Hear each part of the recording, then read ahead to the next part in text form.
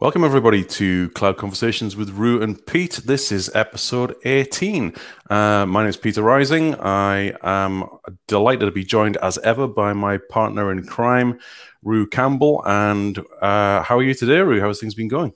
Yeah, all good here. Kind of like every other person in the country, just trying to cope with the heat wave. Al, our guest, who I'll introduce in a little second, he was just kind of making me jealous, saying that down his neck of the woods things are getting a little bit better, and I can't wait for that. So if you start seeing sweat patches on my t-shirt and all that as we record, that's why, because it's blimmin' roasting up here. That's why I always wear black.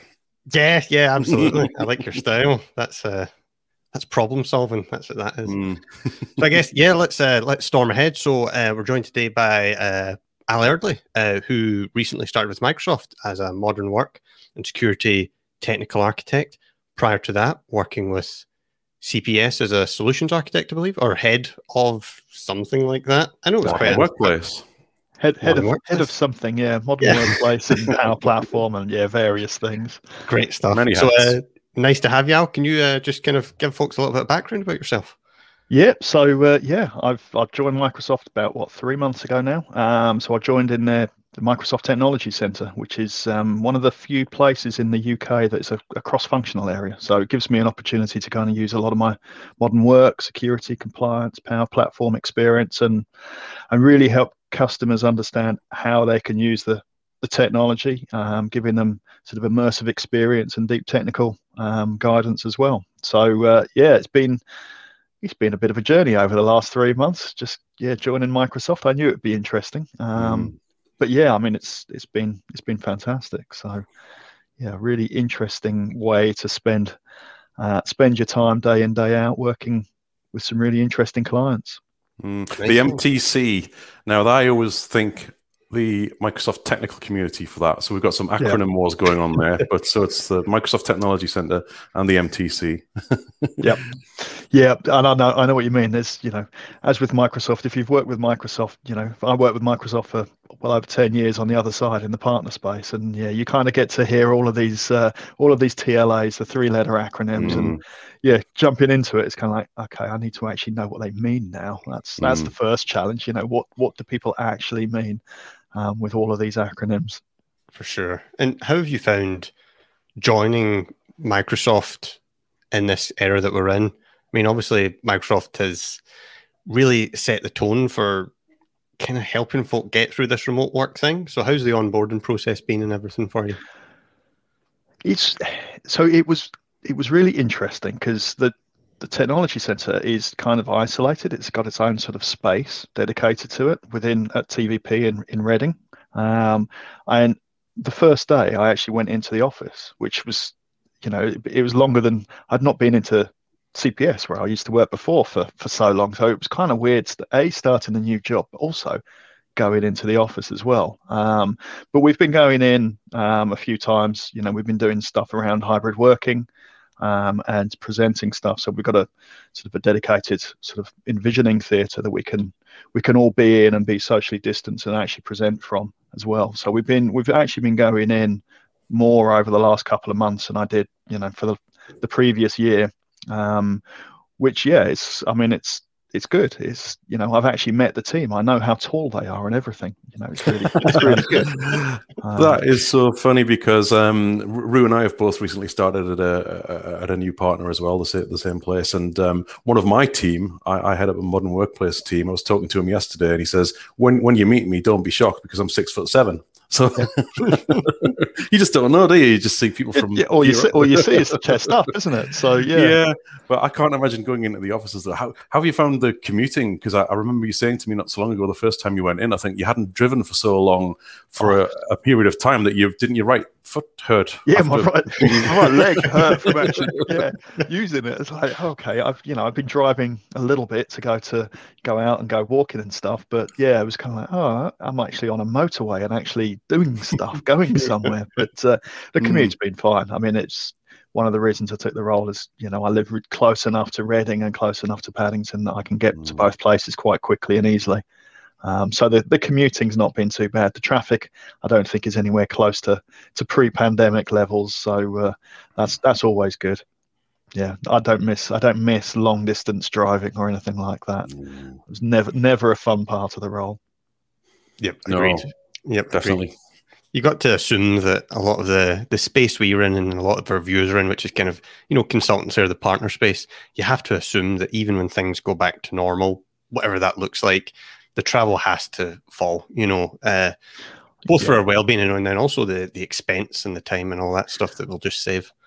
I mean, I think so many organizations have probably realized how much they were investing in having consultants on site.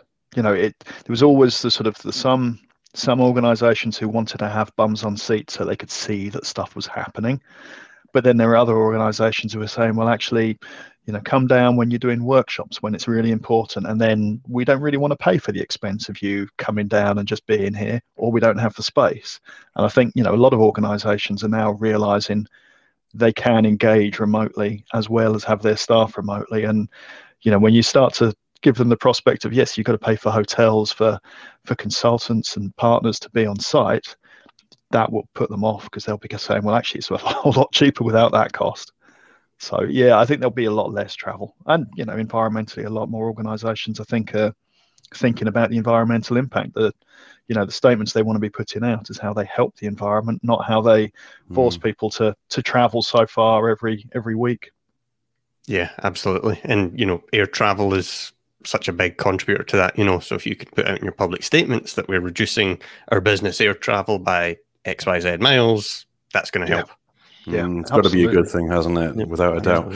Now, one thing I want to ask you, actually, Al, is much like another recent guest of ours, Jimmy Vaughan, you, in joining Microsoft, had the difficult, I'd imagine, decision of having to retire your former MVP now, give up your Microsoft MVP. How was that for you? Is that something you found difficult, agonized over, or?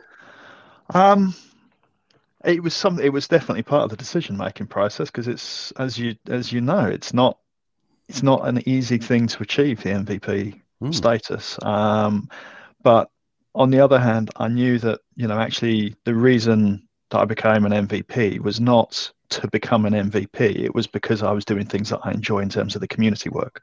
So, the running user groups, presenting at conferences, presenting at user groups, I have made use of the community for, forever. And giving back seems like the right thing to do. So the MVP status was actually, something on top of that, which was a bonus. But actually the part that I enjoyed is actually presenting. And I think, as an MVP, you get more contact with the product groups and things, and joining Microsoft, that's balanced out. So yeah, it wasn't actually, it was a consideration, but a very, very short consideration because actually, I want to carry on doing what I was doing before. And, part of the role that I'm in is evangelizing what we do in terms of Microsoft, but also, carrying on and having a profile that is hopefully reasonably good, but also sharing the knowledge. So yeah, it wasn't too much of a factor. How just kind of reversing a little bit, how did you end up in the kind of tech industry or the space that you're in at the minute? Doing my kind of pre-show stalking of your LinkedIn, I pieced together a few wee things, but there's always an interesting backstory there. So how did you start your career? Well, this goes back quite a long way because I originally, when I finished school, was thinking I was going to be doing mechanical engineering. And so I started a degree in mechanical engineering. So I started a what was that one? That was a BEng in mechanical engineering, so a Bachelor of Engineering. And I found it really boring. I enjoyed the maths, but it was really quite dull. So I stopped doing that. And my parents said, well, what are you going to do? And I said, I have no idea. So we went to something to try and work out where my aptitude was. And they said, well, yeah, engineering's great, but you need something more creative. So like a pendulum, I went from one side way over to the other, and I did an art foundation course. So completely different from engineering. But I was kind of making sculptures based on equations. So taking Newton's laws and Hooke's laws and making sculptures. So really kind of taking the engineering stuff, but using it artistically. And then I actually started a BA, Bachelor of Arts, in jewellery design. So, the pendulum had really swung the other way. But then so I wanted to do stuff on sort of locks and keys and mechanical based stuff. And they said, no, you've got to paint and use color and, paint nature. And I was kind of like, yeah, no, this isn't going to work. This isn't really going to work. And at that point I was like, well, what am I going to do? So I figured actually computers, this was the early 90s. I figured computers was probably a good place to go, because there's going to be some engineering and there's going to be some stuff that's going to be creative. So I then started on the third degree, Bachelor of Engineering, in computer engineering. And so did that and managed to land on my feet coming out of that and got a job doing sort of programming and databases. Managed to then move into, just as the web was starting to take off, into looking after an online application. So this was back about 2000, looking at what would now be called a SaaS solution, back in the days before you had the cloud and before you had SaaS. So a lot of development, a lot of databases, BI, design, and then weirdly, whilst I was doing that, I started going to conferences and SQL bits and things like that for the BI side of things, and I saw SharePoint being used to demonstrate presenting the BI stuff. And so I was like, SharePoint, now that looks like quite an interesting tool. So this was 2007, 8. So I then made the jump to move over to using SharePoint and actually started in a consultancy, actually as a project manager, weirdly, the SharePoint consultancy, and then found that I knew more technically than a lot of the staff that I was working with. So gravitated back towards the technology and haven't really looked back since. In terms of looking at all the Microsoft stack, the whole of the sort of SharePoint ecosystem and how that's evolved into what was then BPOS and then Office 365 and now Microsoft 365. I'm picking up all sorts of bits and pieces along the way. So awesome. It's been a bit of a journey, you might say, but it's been quite interesting, because it's that creativity part has always served me really well for using tools like design thinking and designing things. That's always served really well. I was going to say because kind of hearing it back, and you mentioned how you found that, I think the word you used was kind of boring around the engineering side, and then you mentioned you moved into database development, and in my head I'm kind of bouncing those things off each other, saying how can that be more exciting? But then the creativity part of it's interesting, because I guess at the end of the day it's problem solving, but you're putting your own mold on it, going back to the sculpture thing, right? Yeah, and I think every developer is a problem solver. Every developer is trying to work out, actually, how do I develop something that's going to carry out a function, and what tools do I have, and how do I bring those pieces together into a solution that's going to work. So by its very nature, development is problem solving. And, the more creative you can be, the more interesting your solutions are. And that becomes even more important now when you're sort of thinking about all of the tools that are available.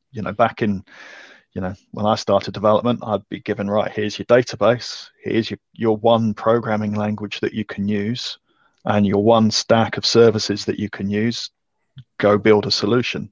Now, I look at clients and I say, okay, well, what's your problem? And they say, oh, well, I need to, scan ID cards and work out whether somebody's entitled to something. Okay, well, so you could be using a mobile device, you could be using, the Power Platform, you could be using cognitive services, you could be scanning images. There's so much choice that you have to be quite creative in how you bring all of those decisions together to come up with the right solution that's going to work, going to be cost effective, going to be supportable, all of those sorts of things. So it's quite an interesting creative challenge now that I think most IT folks are more creative than they give themselves credit for, because they are assessing everything and making a decision.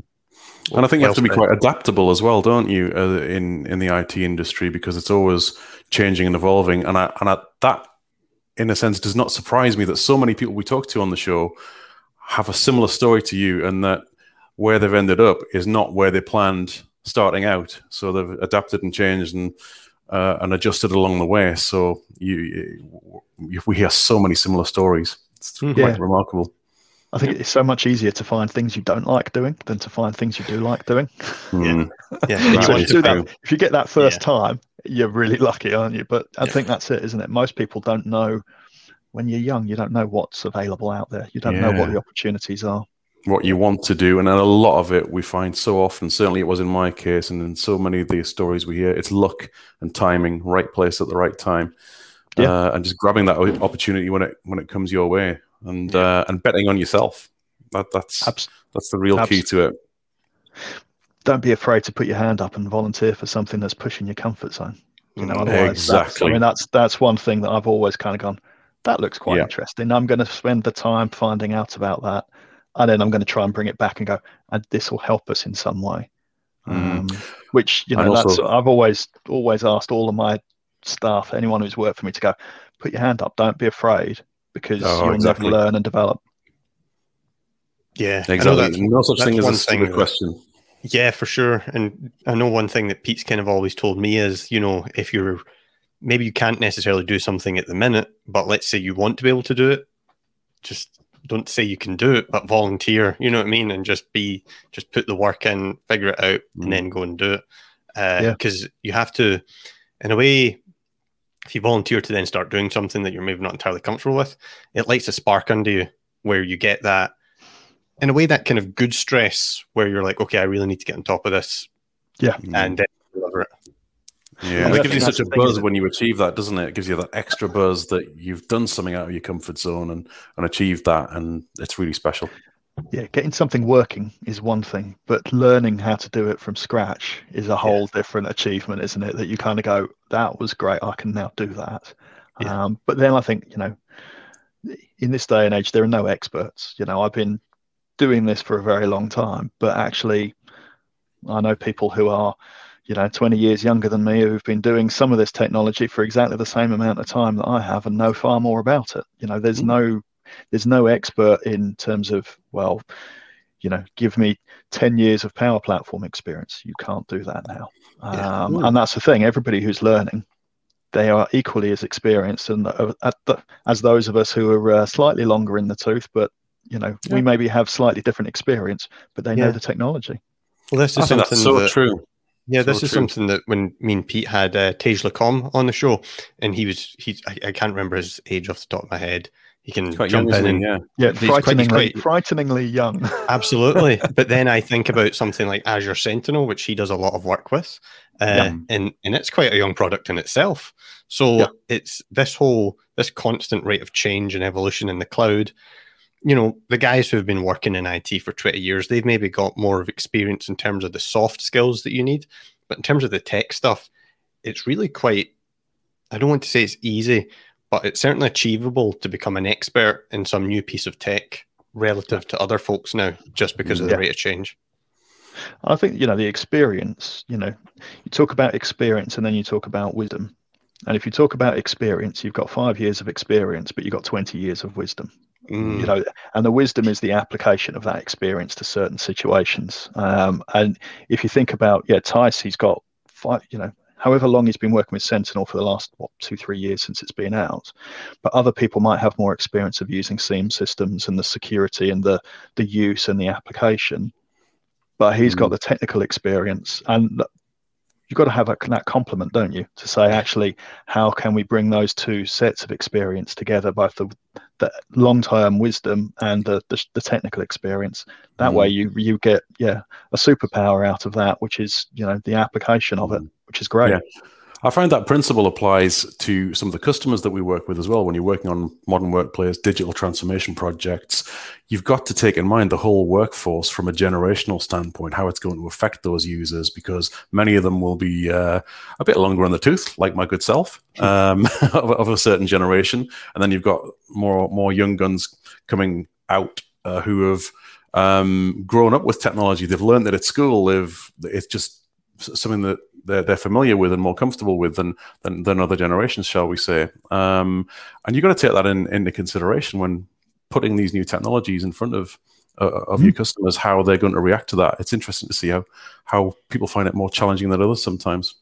Yeah, absolutely. And I think that's the thing, isn't it? You're always going to have different audiences who are going to have different challenges when they're adopting some of this. I remember working with an organization, a charity, and they were trying to get this tool rolled out, and it was difficult for them because their users, they really weren't interested. They wanted to just get on and do the job that they were passionate about, not worry about the technology. And so it was a real challenge to do that change and adoption piece. The technology was fine, but it was just getting it implemented, which was a challenge. Yeah. And I've found that as well. I worked on a project recently with a number of academic institutions on Azure MFA, and you find that as well insofar as for folks who, let's say they've grown up with the kind of consumer services where they're MFAing to get into their Amazon, their eBay, their bank, that's all fine.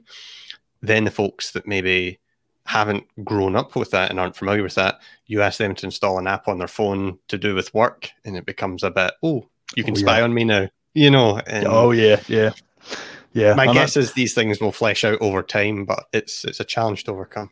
Yeah, and it's that. Well, why do I have to put something on my phone? This is my phone. This isn't your phone. This isn't to do with work. This is my personal phone. Yeah, absolutely. Yeah, always have fun with that conversation because it's like, well, you drive to work in your own car. You do things that are your personal property, but they're still associated with your work. It's not like your employer has to buy you a bus to get to work. We don't have to buy you a phone just because we need you to MFA.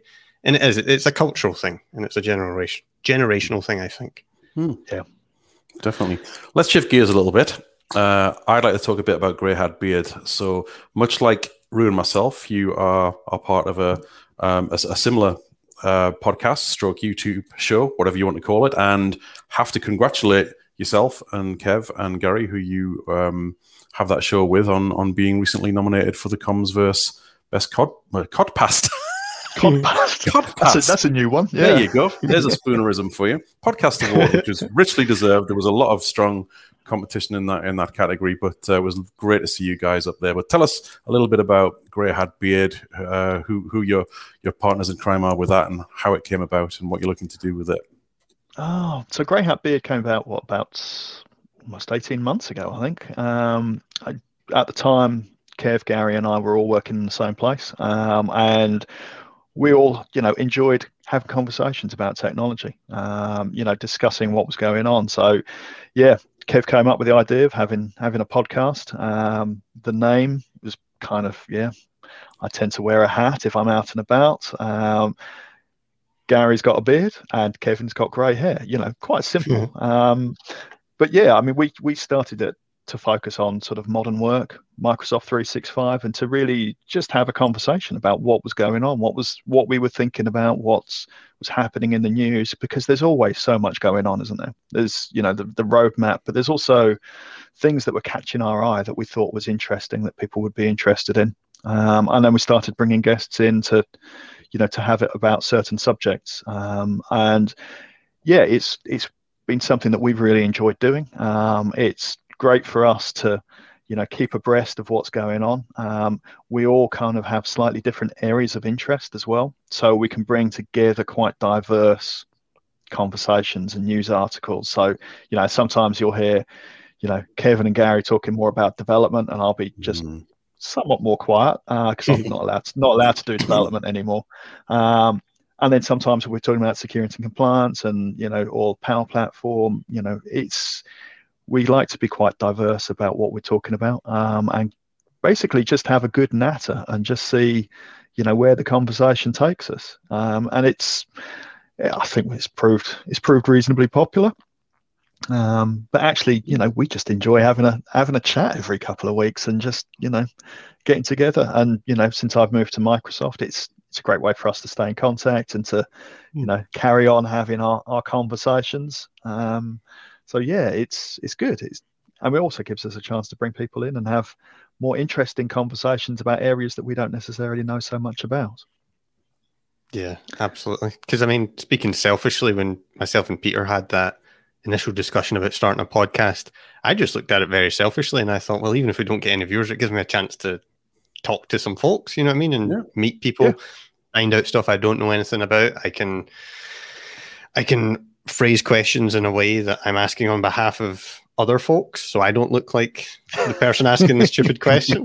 Asking for a friend. Yes, yeah, exactly. So yeah, no, it's just a great experience. And one thing I really like about your show is it's just, geez, how would I describe it? It's a very easy listening show. You know, I can just kind of put it on in the background while I'm working, and at the same time, you guys go through all the recent news and all that kind of stuff, which is it's nice. It's just nice to keep in the loop with that.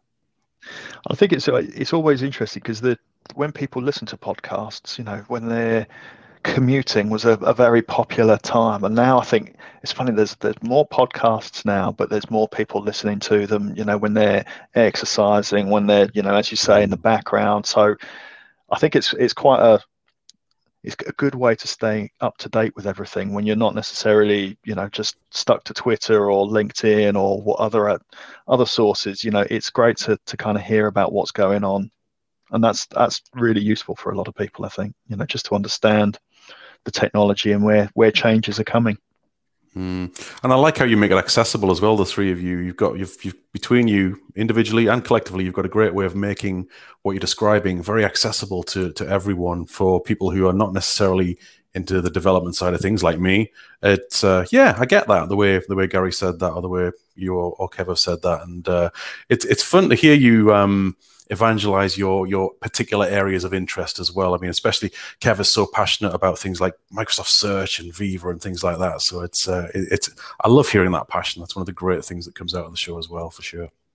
I think with all three of us, we all have that different interest as well. So there's always, you know, oh, well, sorry, what does that actually mean? I didn't see anything about that, you know. Tell me more about that. And we're almost explaining it to ourselves. So, and to each other, because, you know, there is too much for any one person to be, you know, staying on top of everything. So it's a great way to kind of go, yeah, I've not heard anything about that. Explain that. If we understand it, then we hope other people understand it as well, because, you know, we're trying to keep it from a consultancy perspective. We want to explain it to everybody, not just to the technical insiders. Yep. Just kind of thinking more about the kind of things you do within our little community, and I guess this is probably a question for the both of you guys. You, I think it was earlier this year, maybe the tail end of last year, you started the Microsoft 365 Security and Compliance User Group. Mouthful, nailed Rolls it. Off the tongue, doesn't it? Yep. I'm not going to use the TLA for it, because that'll defrag my brain. But I guess one of the things that was kind of surprising to me was that was really filling a little bit of a void, because there's so many user groups, and there's things for, you know, for like end user compute. We'll talk about Power Platform as well, and for programming, things like that. But kind of to my surprise, there wasn't really, at least that I was aware of, one in that space, despite it being such an important element of IT security. What kind of brought about the security and compliance user group for you guys? I think you're right there. It's a really big area, and it's really important, and it's it's massively important. But actually, you know, whenever I spoke to customers about it, it would be something that they would have a few people who would be interested.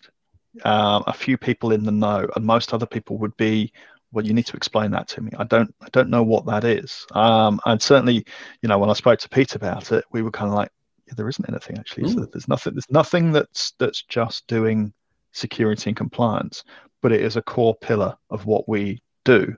And as you know, more and more people are buying into the higher level licensing, they're getting these capabilities, and they're not necessarily making the most of them. And I think when tail end of last year, there were conferences that had security and compliance tracks, and they were starting to have, you know, enough speakers, enough interest to have dedicated tracks just on the one subject. So yeah, it must have been the start of the year, wasn't it, Pete? Something like that. Had a chat about it, and I think our first event was February. Where you and I spoke on the inaugural event. And I must give you credit, Al, for the idea. The idea was yours. You came to me and said, there's a gap here. And I was like, yeah, you're absolutely right. How come nobody's doing this? And the reaction to it's been amazing. We've had some amazing community members participate so far with some great talks, which have taught me a lot. There's a lot that I've derived from it as well, for sure. So it's been fun. As we record this, we've got one coming up in a few days' time. When this episode goes out, it will have just happened a couple of days before. So breaking the fourth wall there. And but we were saying the other day, we can't believe how fast it's come around again. Actually, weren't we, Al? Because it's mad, I think. Absolutely, and I think we've not had any trouble finding speakers who want to speak, and it's been a phenomenal list of speakers and sessions, but also the interest, the attendees, the conversations that are taking place in the chats. We don't record it because this subject changes quite a lot. It's constantly changing, but also we want to encourage people to have those conversations, to ask the questions, to participate as a user group usually used to be, when it was in person. The participation and the networking is really important. So I think it's been far more successful than we expected it to be when we started out at the start of the year. But yeah, we've got some amazing speakers lined up, and it's filled a gap, which is, I think, really good for people. Yeah, absolutely. And I do, because it is a topic that I think I've attended all of them. And it is a topic I do see coming out quite a bit. Is this going to be recorded and things like that? And the decision is we're not going to record it. And just as, feedback, as an attendee, I kind of like that approach because, how would I describe it? I don't know if skin in the game is the right term, but it invests me more as an attendee because I have to focus on it. And I actually, if I want to get the value out of being here, because it's free at the end of the day, which is the fact that half of the stuff that happens in this community happens for free blows my mind anyway. But the fact that I'm sitting there and I know I have to pay attention if I want to learn about this, because I can't just go on YouTube and catch up later on. Yeah, and I think, it's like the last session. I know you had a question for one of the speakers whilst after the session, and he went off and did the research, during the user group, came back to you with an answer before the end of the user group, which, I think is, for me, that is community. I mean, for me, I started going to user groups to learn stuff. I very quickly recognized that actually the sessions are great, but actually having the conversations and meeting people and knowing who to ask about things, is equally as valuable. Knowing who to ask is the most powerful thing you can know, because I can then go to one of the speakers and say, well, you did a great session on Sentinel. Tice, can you answer a question? Sergey, you did that hacking session. Can I ask you a question about this? And people in the community are more likely to answer and to say, actually, absolutely, I'll help you wherever I can. It's the nature of the community. And I think that's, I'm passionate about the community because I've learned so much, and it's been lifeline. And so many times where you run into a challenge, and you go, I just don't know the answer to this, and I don't know how to Google it because I don't know the words to how to ask it. You know what I mean? So you go, I do. I'm going to ask that person and just have a quick chat, explain what's going on, and they go, these are the phrases that you need to use. These are the sites that you need to go to, or this blog, or this video. So massively important, I think. I don't think you're allowed the community. Go on, you're not allowed. You're not allowed to use Google, just for the record as well. So if you got to use Bing, I use Google as a verb, but actually Bing is my default browser. Yeah, there you go. But I do like. I mean, I think however you search, finding an answer is using Bing. Kev would be proud of you. Oh yeah, use Bing. I've used Bing for years. Yeah, but you're right about the community in the sense that the type of people that are in it, and I feel this way myself, is when you're asked that sort of question, you're not happy until you've answered it. We're like a bee in our bonnet. We've got to go and we must find out this and get back to the person who's asking us, and that can come from the user groups and come from blogs that you do. And one thing I found recently with blog articles that I've written and forgotten about months ago, you'll occasionally get a comment on them saying, what's happening with this now? Or has there been a change? I better go back and update that, which I'm really bad at doing. Yeah. But it's really, really good, the community for that sort of thing, without a doubt. Kind of thinking a little bit more about the work you're doing, I mentioned the the user group space. You also, I believe, are the founder, I think, of the London Power Platform user group as well. Oh, a helper on that one. Okay, yeah. Cool. So I guess, from my perspective, I'm not I'm not a Power Platform guy. I'm not really in that space. How big of an area is that in Microsoft 365? And what kinds of subjects have you found that the user group has helped, I guess, educate you on? Oh, that's an interesting question. I think the Power Platform it's been revolutionary for a lot of users, citizen developers, a lot of developers. But I think where it fits into sort of my story was obviously SharePoint had InfoPath, SharePoint workflows. It had its own sort of automation forms, extensibility for SharePoint. And then this weird Power Platform thing came out, Power Automate flows and stuff. And you kind of look at it and you go, well, actually, that's so much more powerful than what we had in the SharePoint stuff. And that's really where my interest started. Power BI for reporting, Power Automate. And it's always been really interesting in the Power Platform community because it's not really one community. There's multiple communities that are coming together. And if conversations like, do I use SharePoint to store data? If people are coming from the SharePoint end, they'll go, well, obviously I use a SharePoint list to store data. If they're coming from the Dynamics end, they'll go, SharePoint, why? That's not relational data. Why would you use that? Why don't you use Dynamics or Dataverse or, something that actually makes sense to share data, to store data? And so you get this sort of collision of two sort of technical tribes coming together in the Power Platform space. And, the Power Platform user group, when it's at its best, it's bringing both of those tribes together, and it's explaining actually, from a dynamic side, these are sort of some really cool features that you can use. The Dataverse is massively powerful. In my view, I've worked with SQL for over 20 years. SQL is great. Dataverse is better. SharePoint lists are great, but Dataverse is better. But actually, you can build a Canvas app that you can use on your phone that's got GPS and the ability to take pictures, which a custom dev solution would take a long time to build.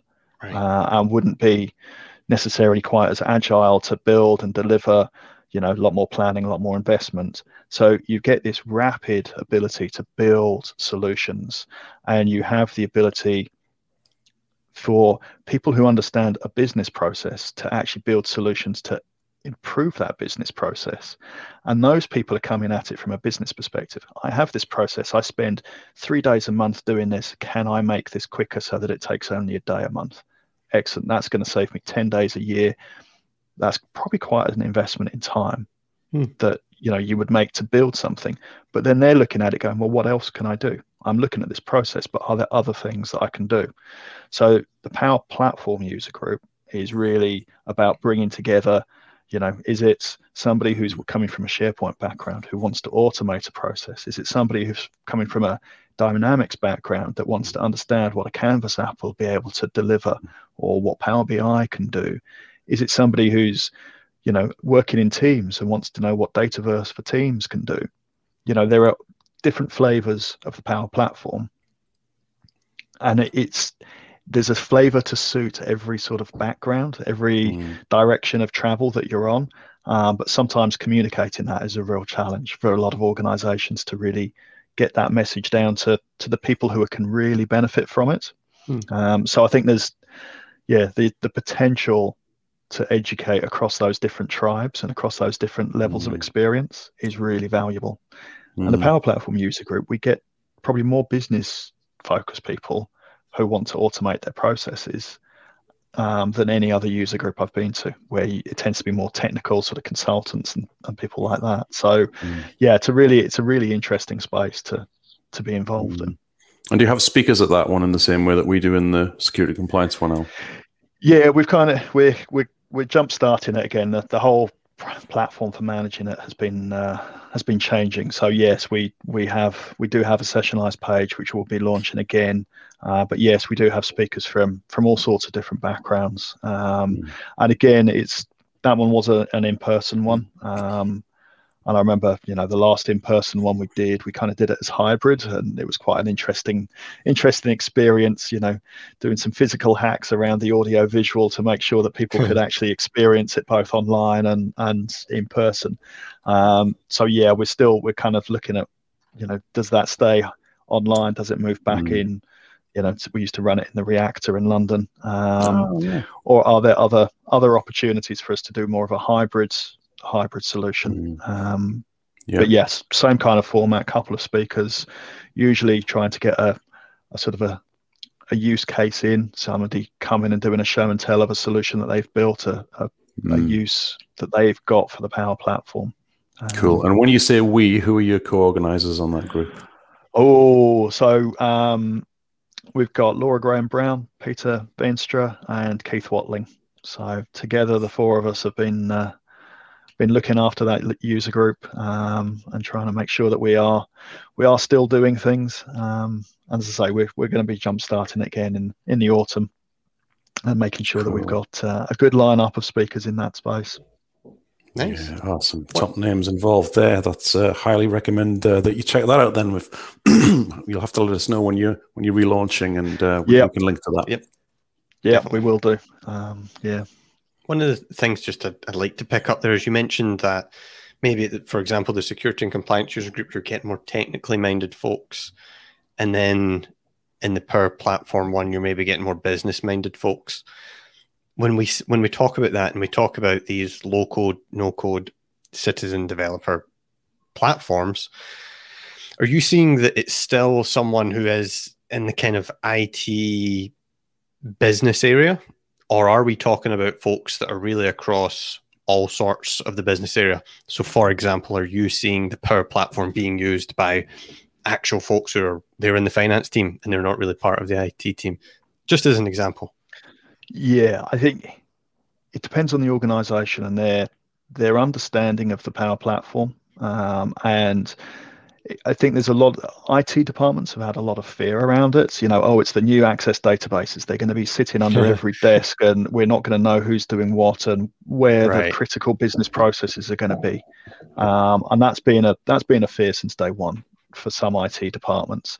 But there is, the Centre of Excellence that has been out there for quite a while now to help manage and to track and to govern. And there's a lot of education that needs to be done around what the governance looks like around it to enable different organizations to then roll it out and say, we do know that we've got citizen developers who they are enabled, and they need governance. They need some guidance as to what to use when, and to know what's available, and to be inspired by what they can do. But they do need that kind of arm around them that, Champions Network will give them, to say, if you've got a question, where do you go? Because otherwise, very often, in half a day, I can do a lot, but then I'm going to struggle to do something else, and I'm going to spend 3 days trying to work out how to do it, and then I'm going to give up. So you need that support if you're going to be rolling it out and enabling the citizen developers to use it. But the other end of the spectrum is line of business applications that are being built that using Azure to surface APIs, then hooking into that with Power Automate or Canvas apps, integrating with model-driven apps. And those line of business applications, they can have the full application lifecycle management there, the governance, the data loss prevention, all of that in place. And that opens up a whole new way of building applications for an organization. So you get these two kind of extremes. And most organizations are focusing on one or the other.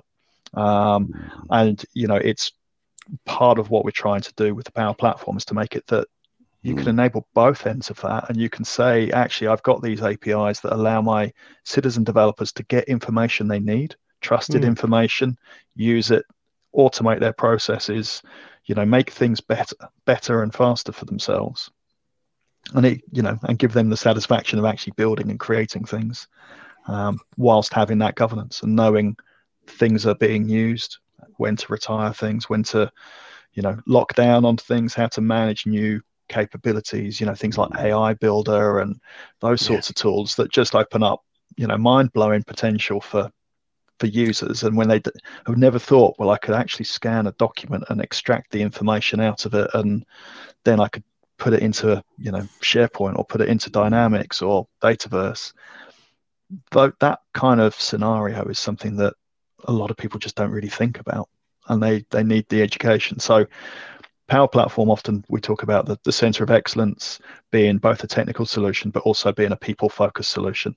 How do I actually engage my users and build a champions network? How do I train people? Have those, essentially an internal user group, knowledge sharing. Where have we used this? Where has it saved us time? Inspiring other areas of the business to use it. So there's a massive potential with it, but it takes a different way of thinking about technology almost to actually roll it out to those users who maybe haven't been focused on building things, and at the same time to a really technical audience. Power Platform is increasingly difficult to ignore. I find it's tying into so many other aspects of Microsoft 365. As you said there, it's tying into SharePoint, into Teams, into the Dynamics 365. And excuse me, sorry, losing my voice today. Also into things like security and compliance, even, because if you look at the Power Platform Admin Center, there's a strong focus on that in there, with things like the DLP that you have to consider as well. So it's only going to run and get bigger and better. Yeah, I mean, it's the conversation I've had with a lot of people is, where you have workflows, you're thinking about taking one thing and automating it, but actually the Power Platform, you can orchestrate things. It's orchestration across multiple platforms, multiple systems. I want to integrate with my Salesforce system. Okay, well, the Power Platform can do that. It can bring data from, your Salesforce platform, your Microsoft 365 platform, pull them together, present them, allow you to see them together, and then take action on it as well. And it can do it all in one interface, which is a really powerful tool for a lot of organizations. We'd look at Microsoft's integration sort of approach. You look at Viva and bringing in HR systems and bringing all of that data together and using it, learning to bring in learning management systems. It's not reinventing the wheel to make it all Microsoft. It's saying, we know you've got loads of other solutions that are in place. How can I bring them together? Which I think is massively exciting to say, I can bring everything together. I can take my security notification and, push a message into Teams so that the team who look after it understand it's there.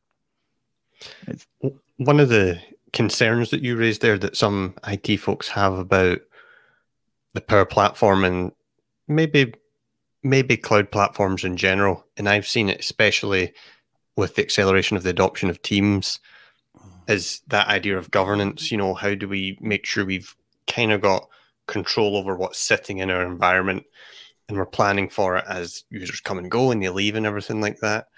And that made me think of one of the blogs that you wrote recently. I'm not sure how long. I think it was within the last year.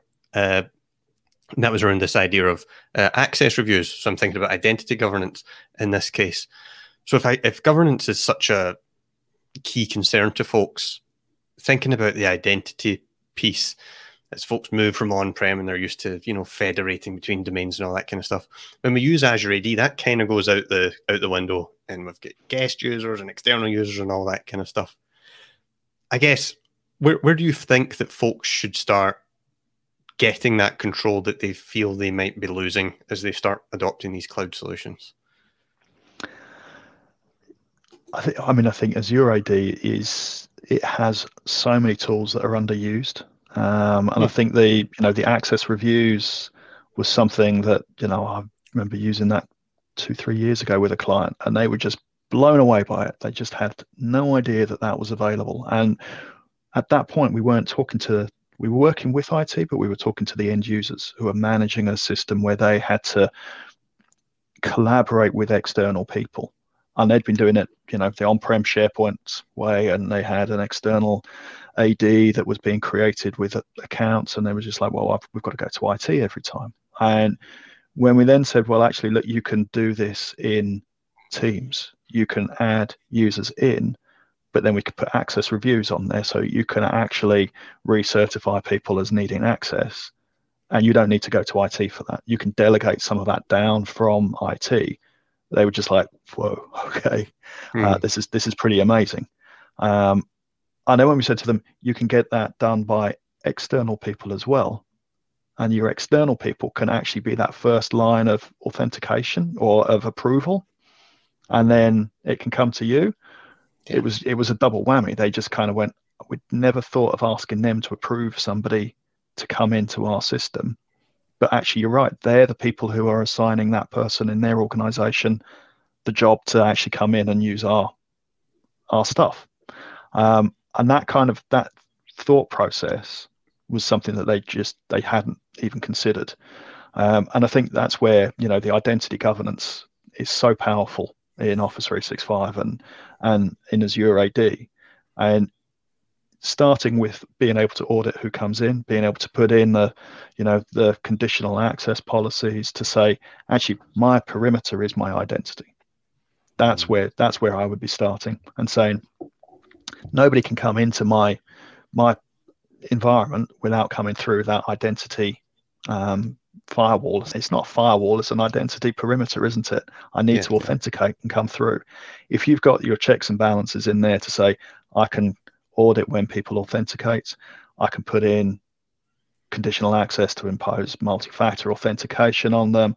We've got terms of use so that we've got them signing up that they're going to actually adhere to our rules. But then you've got access reviews to say, do they still need access? You've got entitlements, which is even more powerful, to say we can give them access to applications, to Teams, to SharePoint locations, and we can then say all of that set of security permissions is bundled together as an entitlement, and they can actually come along and do self-service and go, actually, I've just started in a new role. I need to actually have access to the sales tools. Okay, I've got an entitlement for that. They sign up, their line manager approves it, then maybe somebody else approves it, and then that's under constant review. Yep. That's really where organizations should be thinking that's what they need to achieve, is using those entitlements in that way, because that way they're not kind of going, oh, I've just joined a new organization. Pete joined a couple of weeks before me. I just need the same permissions as Pete, please. Yeah, exactly. And that's where IT kind of go, what permissions did we give him? Yeah. How do I find out what permissions he's got across, my Salesforce environment, my Microsoft environment, my Azure environment? What permissions do I need? And I think that's really, that would be the utopia, wouldn't it? I come along and I've just got entitlements managing all permissions. I love that you mentioned the entitlement management, because I think back to kind of when I was in internal IT, really before widespread adoption of, because it's an Azure AD Premium P2 feature, before we had that available. And I think back to the big checklist we've got of, new start needs this, tick, tick, tick, cross. Whereas now it's just kind of like you set it up once, and in a way, as an IT guy, you can set it and forget it. That's maybe not the best terminology, but you can then start delegating it away, right? And you could say, okay, well, now the HR team can have responsibility for this. And of course, you set up a Power Platform solution, with an app that they fill in that request, and then it automatically goes through the approval. Of course, you set through all of that, yeah. But yeah, I mean, I think this is where a lot of organizations have an identity management tool in place. They may have had a tool, Forefront Identity Manager, Microsoft Identity Manager, all of these tools that kind of pull all the identities from other systems, from HR systems, and then push them into, well, actually, that application needs these people in there. That application AD needs it. Every organization has probably thought about it in some way, but maybe kind of they've been a bit scared and not necessarily implemented an automated solution to manage it all.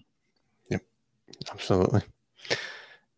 Shifting gears just a little bit, but again, focusing on your blog, something I've seen you, I guess, talk about not only on your blog, but also on Twitter and things like that. I've seen that you kind of, you write and speak a lot about habits, I guess, improving yourself, mental health, all that kind of thing.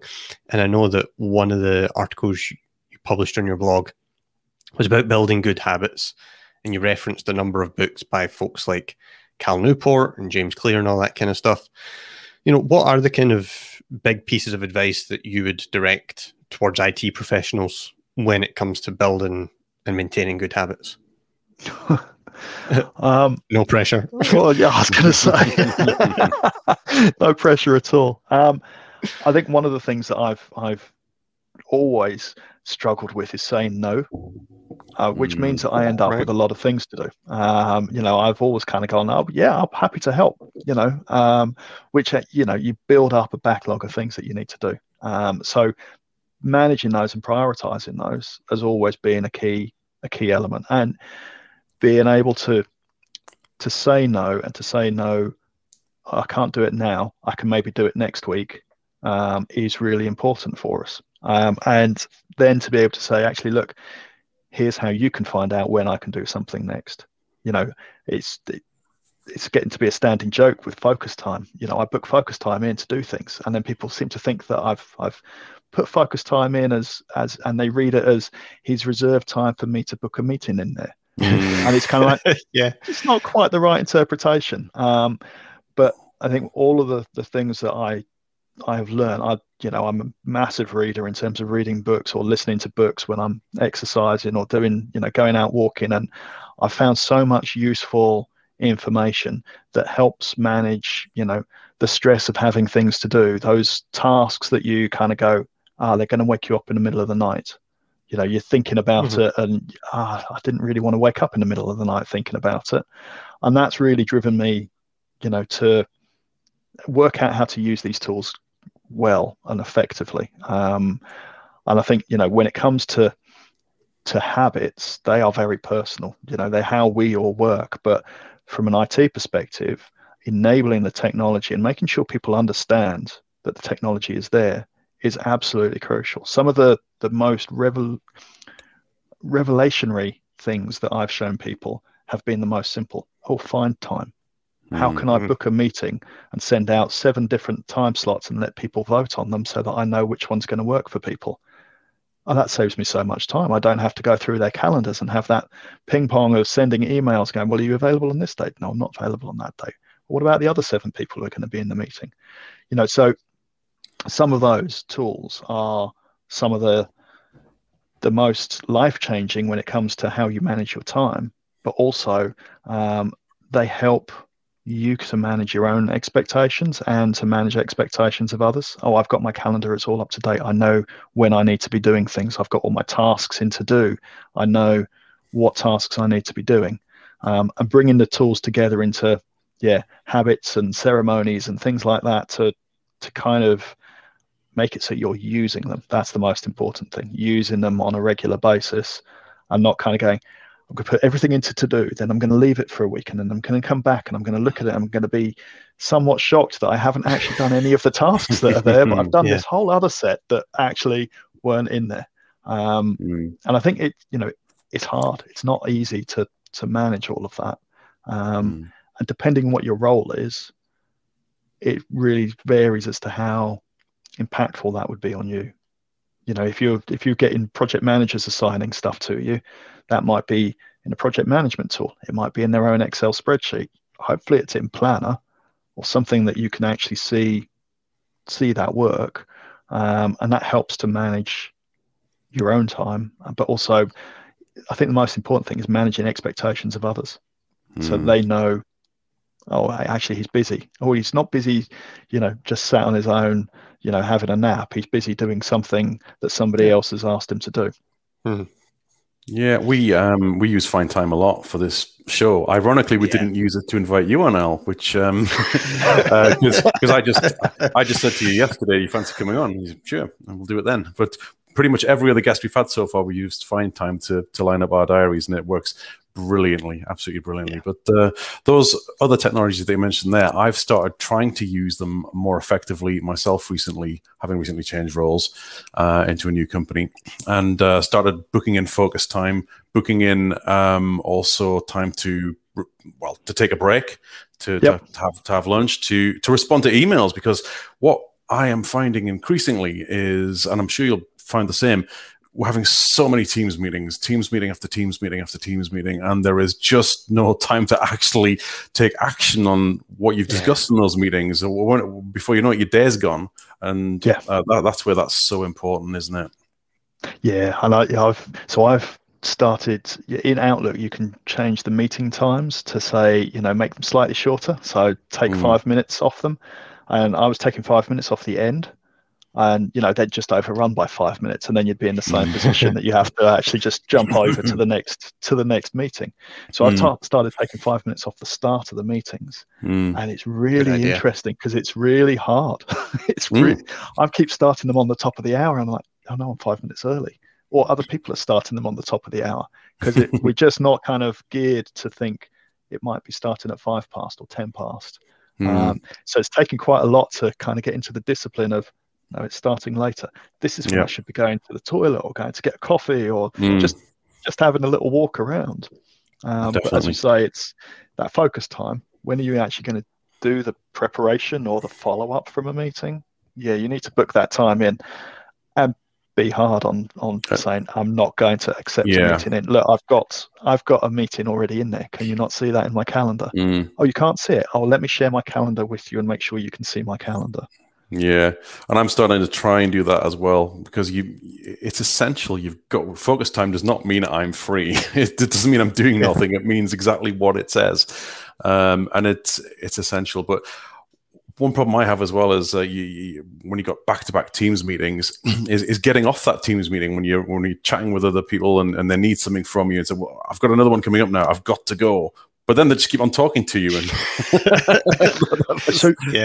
That 5 minute warning that comes up at the end, I always point that out. I was just to point out we've 5 minutes left on this meeting, so we best wrap it up now because I've got another meeting, even if I don't have another meeting, and I think use that and vocalize that because everybody's going to see it, but they're not necessarily going to be doing something because that pop-up comes up. So I would always suggest vocalizing it and saying, oh, just in the 5 minute meeting, 5 minutes left. What are the next steps? What are the actions? Let's bring this to a close. I love that because it's so easy to ignore that, isn't it? I think everyone perhaps has got into the habit of just knowing that's going to pop up and say, oh, okay, we'll just ignore that and keep talking. Yeah. But, let's call it out. Change the color of it or do something. Because if things happen every time, people just start to ignore it. But always vocalize that one when that comes up. I do love insights, though. I've been trying to use that from a mental health standpoint as well to try and do. I mean, a few people who've talked to on the show have said exactly the same. At first glance, the breathing thing, this is a bit gimmicky, but everyone we've talked to who's tried it, including myself, has been very pleasantly surprised to how beneficial it is, how much it works. That 1 minute breathing. It's only 1 minute. It fits in between your meetings, doesn't it? And it just and relax and put to bed the last meeting and start the next meeting.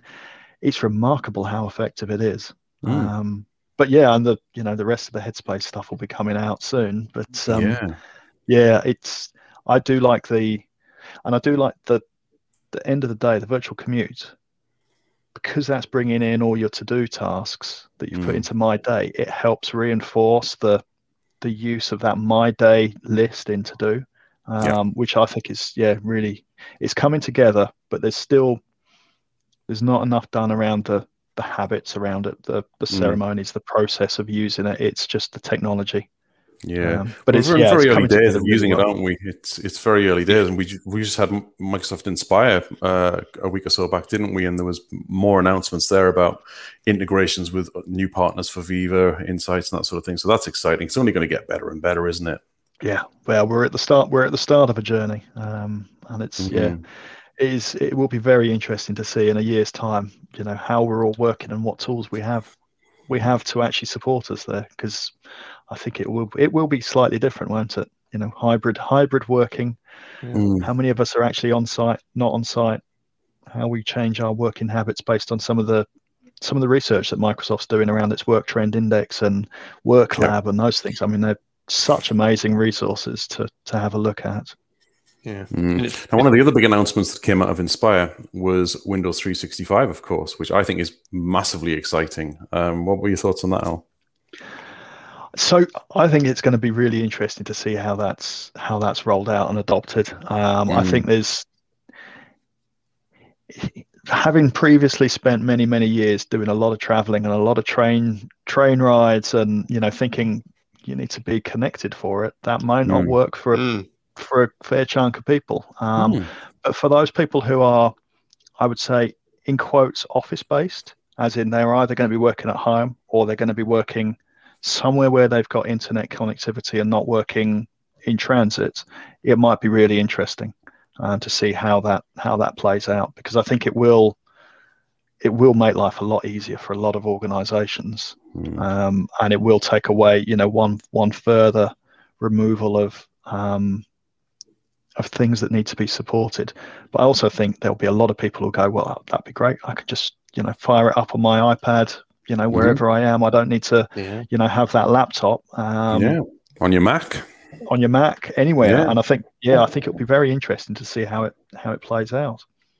Definitely. I never thought about it from the train point of view. It's just because Wi-Fi on trains is notoriously bad at the best of times, isn't it? So it's really not going to work there, is it? No, I mean, I used to always use trains as an excuse to go into airplane mode and just get my head down and actually be the most productive couple of hours on a train, because it would be like being on an airplane.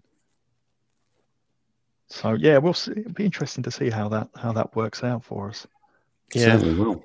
Have they announced pricing for Windows 365 yet? I don't think they have they? I think it's coming in August sometime, isn't it? Right. So. Okay. Yeah, that'll be interesting to see, because it is interesting that it's a bit of a meme on Twitter now that we're kind of the E7 license is going to show up at any given moment and things like that. But it seems to me that what instead is happening is E3 and E5, they seem to be settled, but then you're getting these additional things that are either pay by consumption or an additional cost per users. Windows 365 being another. And then I believe most of the Viva stuff, that also invokes an additional charge. Is that right? Yeah, so Viva Insights and Topics, SharePoint Syntex. I mean, they've got the scheduler thing as well as what that was released, which is what was Cortana or Calendar.help, which was quite a useful little tool. So there seems to be a few things coming out, but then again, Power Platform, they've halved the price from October, which will be a massive benefit for a lot of organisations, not to have that conversation of where the value. So I think it'd be interesting to see E7. Yeah, that would be painful. Yeah, if they do go down that route, I hope they don't announce it too soon, because I've got a blog post that's going to drop on Practical 365 in the coming week, where we debate a tweet that I started recently about E3 versus E5 and what features in E5 would be more appropriately redistributed to E3 and that sort of thing. The response to it was quite amazing. I thought, there's a blog post in this. So, but as you can imagine, everyone had a different idea on it. There were some common themes, but nearly every feature that's in E5 was mentioned at some point. People just wanted in E3. So what's Microsoft to do? I think the step-ups have been really useful to E5, where you've got the compliance and the security step-ups. I think that's always been I remember when E5 was released and we all went, telephony. Okay, well that's quite a big sell. You've got to replace hardware for that. That's end of life for hardware that's going to trigger that. Over the years, that end of life has kind of come around for a lot of organizations, and so therefore they've kind of made that jump. But when you look at the security and compliance side of things, it should be a no-brainer for any regulated organization. But there's a lot of competes out there with existing tools, and I think that's part of the challenge, isn't it? That anything that is a compete for existing tools has a lot more discussion around it. But anything that is new, the Viva stuff, well, you've never had that before. The Viva Insight stuff is just phenomenal, the information that you get out of it. But so it's never going to be rolled into an E5. Well, at least I don't think it's going to be rolled into E5 because it is, some organizations will want it and not everybody will want it. And the telephony is becoming massive right now. A couple of years ago, there was really no traction on that. It wasn't mature enough. But now, certainly where Rue and I work, the demand for that is insane. Yeah, absolutely. And I think the meeting rooms and the Teams meeting rooms, the hardware that supports that is, there's an awful lot going on, especially as we're all thinking about how we participate in meetings more as well. Yeah, definitely. Do you remember the E4 SKU? I don't remember the E4 SKU. No. Yeah, there was one. I don't think it was around very long, but there definitely was an E4 at one point. In my early days of working with 365. I hope I'm not imagining that. Did I dream it? I think you're right. There was. I'm sure that existed. There definitely was one that then got revoked. So I can't remember the name of it. But yeah, it's changing. That was a thing before E5 appeared. Microsoft do like to change things, don't they? Life would be dull if we did. It would, kept on our toes trying to. It's a good thing they changed the name of things because it allows you to age blog articles. It's still talking about Dataverse. Excellent. So Dataverse is good. It's talking about Common Data Service. Oh, well, that was renamed when. So yeah, and it also gives a lot of pub quiz questions. When you're talking about Microsoft themed pub quiz, well, what was this called before it changed to that? Yeah. Well, they did that in Advanced eDiscovery not too long ago, where searches is now collections, for example. That's a recent example. So I think searches was a much better. I don't quite get that, but whatever. I'm sure there's some wisdom behind it. But looking at the time, we've had a good old chat, as we always do with our guests. We're 1 minute and 11 in, but I do want to spend a bit of time talking a bit more on a personal level. What does Alan Eardley like to do in his spare time, if you have any, outside of your work and community life? So I have a desperate need to have some time that's not sat in front of my laptop. So yeah. Spend time with the family, but I like to go out for walks. So I live in the Chilterns, so going out for walks and hikes around here is always very therapeutic. I kind of hit 2 birds with 1 stone. Listen to audiobooks, go out and see beautiful countryside, come back refreshed and slightly more knowledge in my head, which is awesome. Nice. But yeah, I also do field archery. Which ironically is not in a field. We do it in woods. So I do that with my daughter, and we go and basically shoot arrows. Which is incredibly relaxing because there's no IT, there's no technology, there's no mobile signal, but also it kind of gets you into that state where you're focusing just enough on something that nothing else can come into your brain and disturb you. So it's really nice. She's just finished her GCSEs. It's nice for us to kind of escape from her studying, me working, and actually just really kind of unwind and relax. So yeah, awesome. That's awesome. That's what we like doing. Yeah, I know who to stick with now when the zombie apocalypse happens. So yeah, well, it's it's quite nice because we don't actually have to hit the targets very much, but it's not like so if you think about archery and people lining up and shooting a range of targets from one line, it's not like that. It's more like doing a round of golf. So there are 14 targets, but they're different sizes and different distances, and some of them you kind of have 1 arrow at each distance as you walk up towards the target. So it really is quite engrossing in terms of concentration and quite satisfying when you do actually hit the target.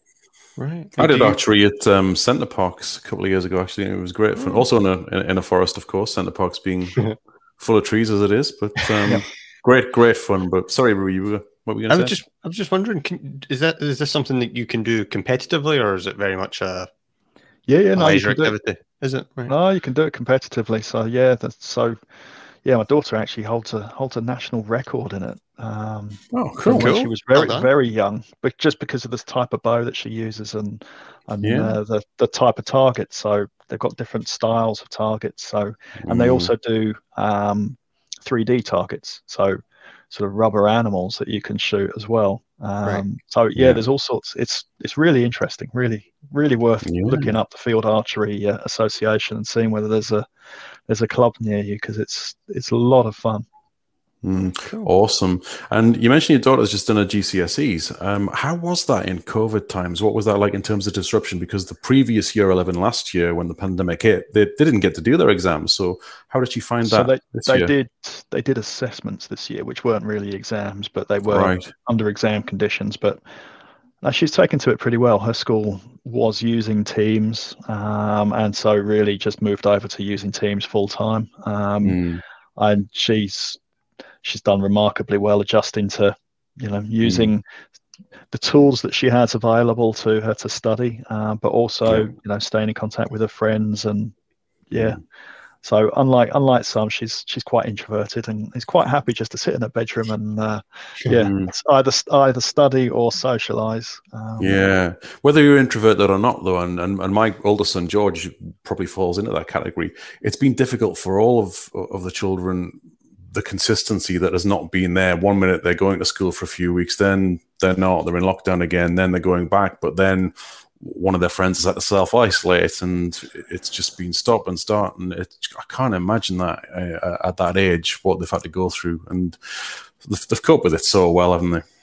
They have, and I think it's credit to them, and it's credit to the schools and the teachers for getting through what are very challenging situations. To being 16 is probably exactly the right time, if there was a right time. When you're doing GCSEs, all of those distractions and the temptations have kind of been removed to a certain extent. So, there's at that point, it's probably less of an impact than, younger kids where, they're still, really needing to actually develop friendships, develop the social interactions, where it's going to be a whole lot more difficult, and where their attention isn't necessarily, going to be as easily focused on something when they're at home, compared with if they're in school with a teacher telling them to do something and telling them to work. So I think it's had different impacts on different age groups. Only time will tell as to what the longer term impact of actually going to be. Yeah, definitely. Who knows? I mean, it's probably, unfortunately, their generation who are going to have to go through the harder times of paying back all of the furlough debt as well, isn't it? And things like that. It's scary times. But I mean, we've coped so well with it, though, that most people have, and most people have just banded together and just got on with it and made things work. It's a testament to the human spirit on the whole, I think. Absolutely. I think we do have the technology to get through it, which is the other the other silver lining, is that we've got the technology. If you imagine what it would have been like without stable collaboration tools or video calling tools, it would have been a whole 20 years ago. Absolutely. Even 10 years ago, it would have been completely different. So true. But anyway, we must talk films. Rue, over to you. Yeah, I guess no beating about the bush here. Obligatory question. In terms of, which is the better movie? We both know the answer, but I'll ask it anyway. Terminator 1 or Terminator 2? So I'm of an age where Terminator 1 was available on pirate video to watch, when I was way too young to be watching it. And Terminator 2 was, end of the teenage years, going out and going to the cinema. So both have a special place in my heart. I can remember the cinema that I went to see Terminator 2. Cool. But Terminator 1 wins.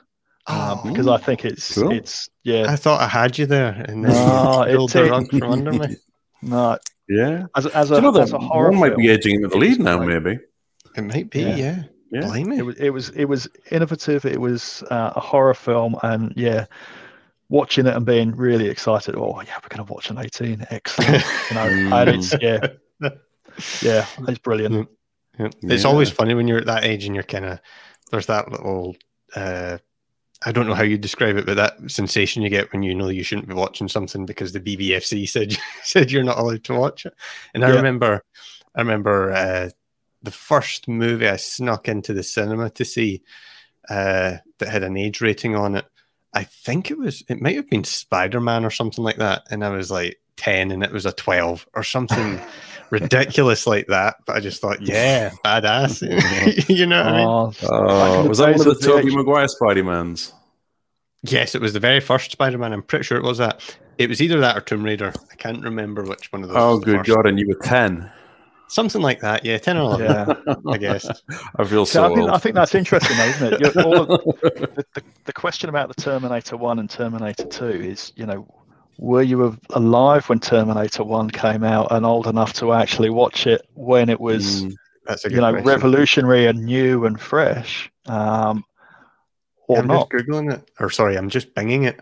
So the first Terminator was 1984, and the second one was 1991. So there's quite a gap between there. But yeah, so I wasn't born when either of them came out. Actually, just looking at it. So, but yeah, Terminator 2.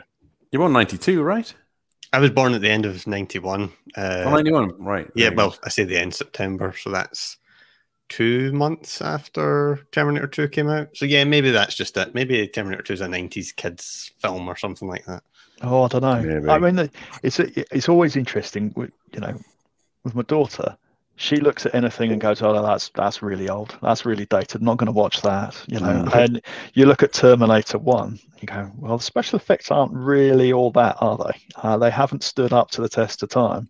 You look at the special effects in Terminator 2, and they actually have stood up pretty well. Yeah, and totally. that was always Terminator 2. The buzz was the special effects. Terminator 1, it was the horror, it was the violence, it was the actually, this is actually just generally quite shocking, which is why it was such a big hit. And that's a lot of people have said about the horror, haven't they? Kat Green is a massive fan of it. She said, it's a horror movie. That's why I love it so much. So it's a very good point. But any other film passions, any franchises that you gravitate towards, like Star Wars or Star Trek or Bond, anything? I love the Star Wars stuff. But I do love the Star Trek stuff as well. But yeah, for me, I like sci-fi is really both books and films. I think like Blade Runner, Alien. Alien is an awesome set of films. So yeah, but yeah, got all of the Star Wars ones. Yeah, even the prequels. Even the prequels. To me how I get maybe it's just a thing across the whole planet, but in our field of IT, Star Wars and Star Trek and sci-fi, why do they go so hand in hand with the IT industry? I don't know, maybe it's just me, but folks seem to kind of, within IT, almost always be interested in either one of those. Just an observation, and I don't know if that's just because everyone in the world is interested in either of them, but IT folks seem to gravitate towards them. Well, maybe, is it the technology? Could be. It could be, definitely. Yeah. You're all right, though. There is a high proportion of people who work in tech. You just see on Twitter sometimes, you'll see somebody posting about one of those genres or posting a picture of themselves wearing a Star Wars T-shirt. So, yeah. I mean, I had one on the other week on the podcast. It's very rare that I don't wear all black, but all I could find. But yeah, it is interesting, isn't it? I think sci-fi generally is... from an IT, what was I watching last night? Johnny Mnemonic, terrible film. Oh wow, it was an awful film. But William Gibson, great story. But it was very interesting because at one point, they're doing stuff that's in virtual reality with essentially a HoloLens on. And you kind of think, wait a second, this was made 25 years ago and they've got a HoloLens. How did they get that before? And I think some of the sci-fi things, the predictive nature of sci-fi, always used to be, if one thing is different, then it's science fiction, isn't it? As opposed to science fact. So the genres that we like, whether it's sort of the more fantastical or the more sort of predictive, the William Gibson cyberpunk type stuff, Neil Stephenson. I mean, it's just, you could kind of read it and go, that I can see that happening. I can see how we could get to that point. And I think that's probably why a lot of IT people are into certain genres of science fiction, because it is inspirational as to, well, actually, how many times have you heard Inception referenced or Minority Report? Oh, look, that looks like Minority Report interface. Those are the sorts of, I guess, concepts that people kind of hook onto and go, we should develop Minority Report, so we could just move things around, or I think it's Inception's one of my very favorites. Love Inception.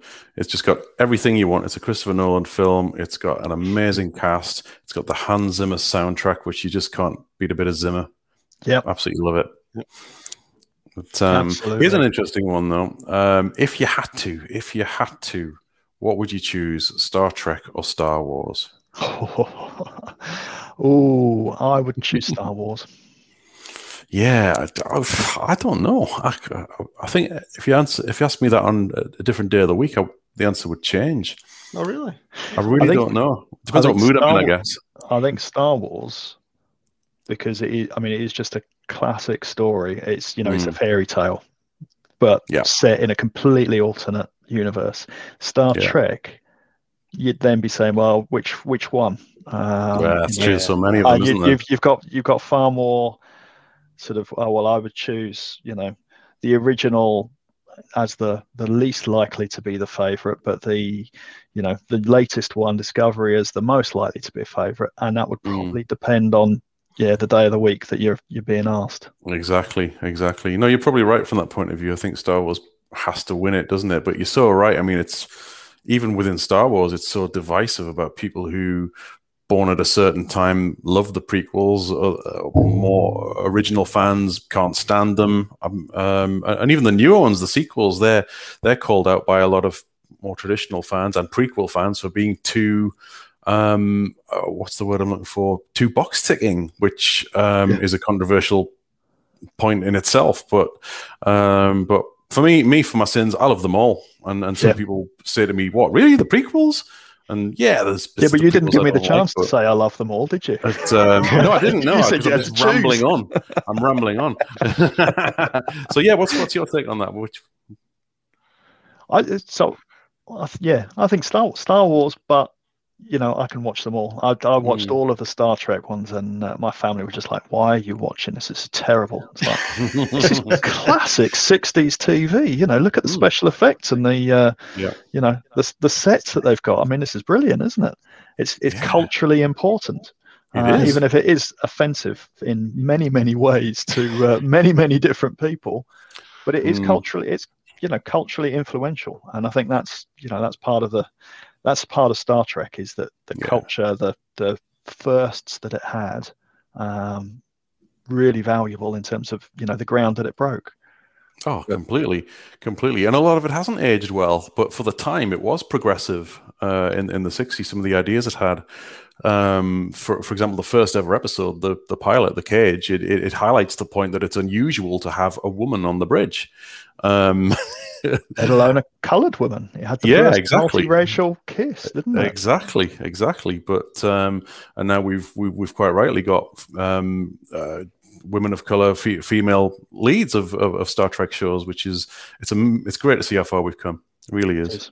It is fantastic. But anyhow, before we wind things up, I want to thank you for your time, Al. It's always a pleasure to speak to you. We'll be speaking again very soon because we've got our user group, little plug there for the security and compliance user group on Wednesday. Although it's pointless because it'll already happen by the time this drops. Last Wednesday of every month. Last Wednesday of every month. That's exactly. I'm waffling so much today. I do that sometimes. But before we go, anything else you'd like to say to our audience, and how can they reach you if they want to get in touch? So I'm on Twitter at Al_Eardley. I'm on LinkedIn, so feel free to reach out and come along to a user group. Doesn't have to be ours. Just go to any user group or any of the free conferences and say hi. Just meet people. That's the most valuable thing that any community event can do, is to introduce you to people. Yeah, and watch Grey Hat Beard because it's awesome. Yeah, and that as well. Yeah. Fantastic. Cracking. Well, let's wind things up. Thanks to everyone for joining us. We have been Cloud Conversations. This is Rue. I'm Pete. Our wonderful guest, Al. Check us out on Twitter at Cloud, Rue, and Pete. Give us a like on YouTube and a subscribe, and we will catch you down the road on the next show. Take care. Cheers, guys. Bye.